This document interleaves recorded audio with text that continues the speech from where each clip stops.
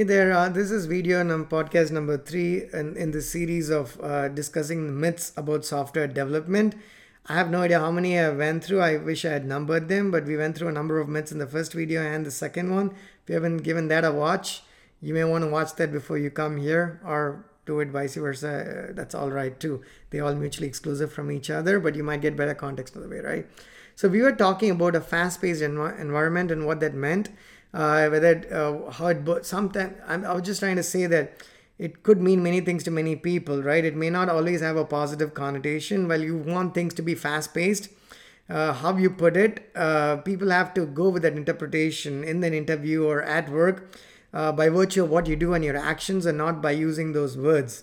Because fast-paced could actually be misconstrued, and it could mean many things, right? So just because someone says it's a fast-paced environment, it does not mean it's the place you want to be, right? Maybe it's a place that someone else wants to be, but maybe it's not for you. That's not to say that you do things any slower wherever you end up being, right? We all have to do things as quickly as possible, because work expands to fill the time available. So give yourself the least amount of time you think you should need, and then if it takes a bit longer, so be it, but don't give yourself like 10 times more time, because then you're going to just stretch the work and it's going to make life extremely boring, right? And life is short as well. You don't want to spend all your time doing that one little thing. There's plenty of fish to fry. The last, so that is a myth. Fast paced, cool, maybe not, right? Doesn't mean that. Last but not least, and this is a very tricky one, working on cutting edge technologies, right? I don't know if it's the last one, but regardless, right? So cutting edge technologies, when someone says that, it means they're working on the latest and greatest stuff. Today it could be TypeScript or React or Flutter or Mongo or Cassandra and something else, and tomorrow it's something else altogether. Things change all the time, right? So cutting edge is good. I mean, I would be a hypocrite if I said otherwise, because I thrive in doing stuff that I've not done before. I actually pick up work if it's using a technology either I can make a decision on. A lot of projects I get to choose just because I do most of it from scratch. But when I'm working with clients and companies that are already in production and I have to use what they have, I try to make a pick. If someone pays me more, but actually I have to do stuff that I've done many times in the past, I would shy away from it, just because I mean, like, yeah, sure, I can do it, but I want to do something different. So I would pick something that's perhaps even a shorter project, perhaps pays a little bit lesser, but I still want to do it, right? So yeah, I'm all for like cool stuff, like cutting edge technologies. But the myth here is, if someone's not doing it, right? If someone's not working on the latest and greatest technology or the version of that technology, it doesn't mean they're doing boring stuff. And I can tell you by experience, there are times I've done things that were probably 2 years behind in the sense there were other nicer, cooler things that had actually shown up in the market. That doesn't mean I drop what I do and I shift gears. No, the interest and the challenges and the complexity of the problem that you solve. You could take you could write code in C, right, which pretty complicated, obviously, but it's not the newest of technologies, absolutely not, right? But it could be a whole lot more interesting than writing, say, TypeScript code. I mean, I love writing TypeScript, by the way, but I'm just saying as a random example. So it only depends. Like, I could create, I mean, I've done TypeScript work where it was not the most complex of problems, right? So it's all right. So what's the big deal about it, right? It could be a React TypeScript project that actually is pretty ordinary, right? But then there could be some other project that's not the latest technology necessarily, but it is actually a very complex problem. So it keeps your brain ticking a whole lot more than something that has a cool technology but actually is not a complex problem. So what I'm trying to say here is, the complexity of the problem, the depth of what you're solving is a whole lot more important than the stack itself. Now, with that said, if you can solve complex problems using newer stacks, that's what I would do. That's what I try to do all the time. But if you have to make a compromise, there are times you have to. I would recommend that you lean in the direction of more complex problems than cooler technologies. That's not to say that you start doing stuff in COBOL, right? I mean, no offense if you're doing that stuff. I don't know, maybe it's still around.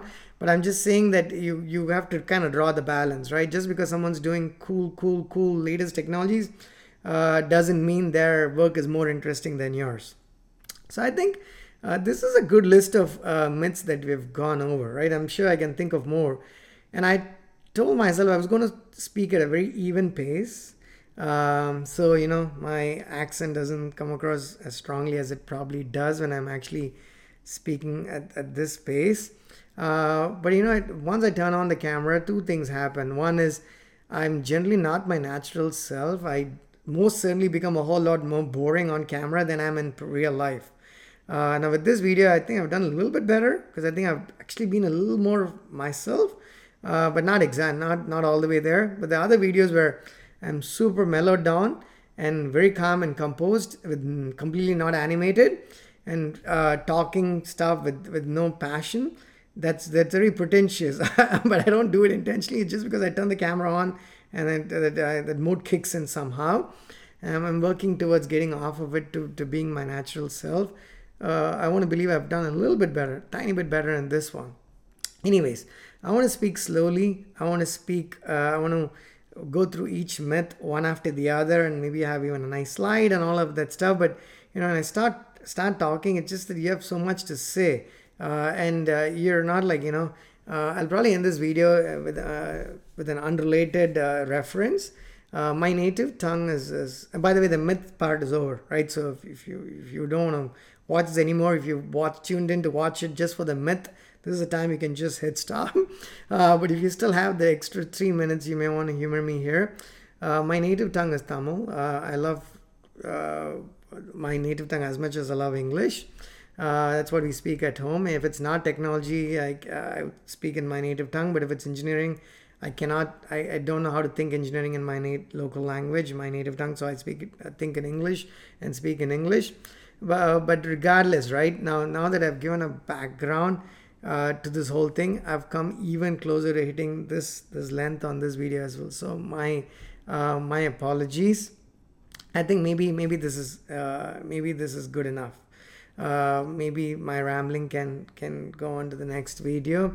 But hopefully you enjoyed some part of this video. If you have any questions, if you have specific questions about these myths and why I think they are myths and there's not much truth associated with them, feel free to let me know, right? I'll be more than happy to explain.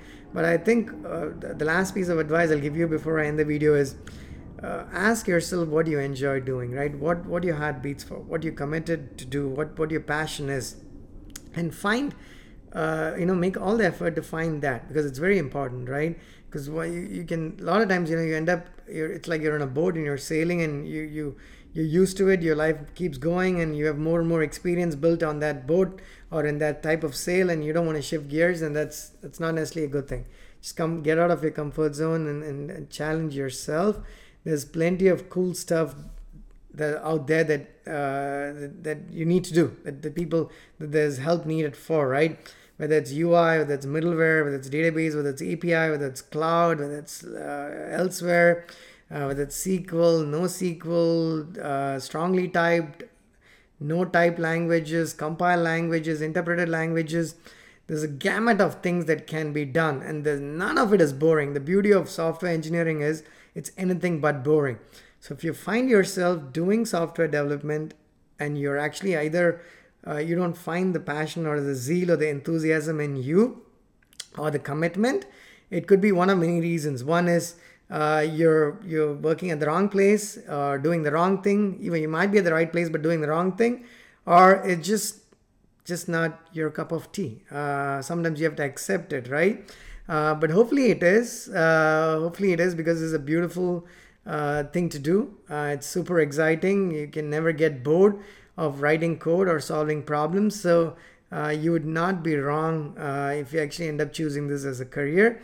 Don't let anything deter you, right? None of those, the other side of the myth where if you don't have those things, you're not living in a cool city, not working in a huge cool company, not doing any of these things. Don't let that discourage you. You can still do wonders no matter where you are at.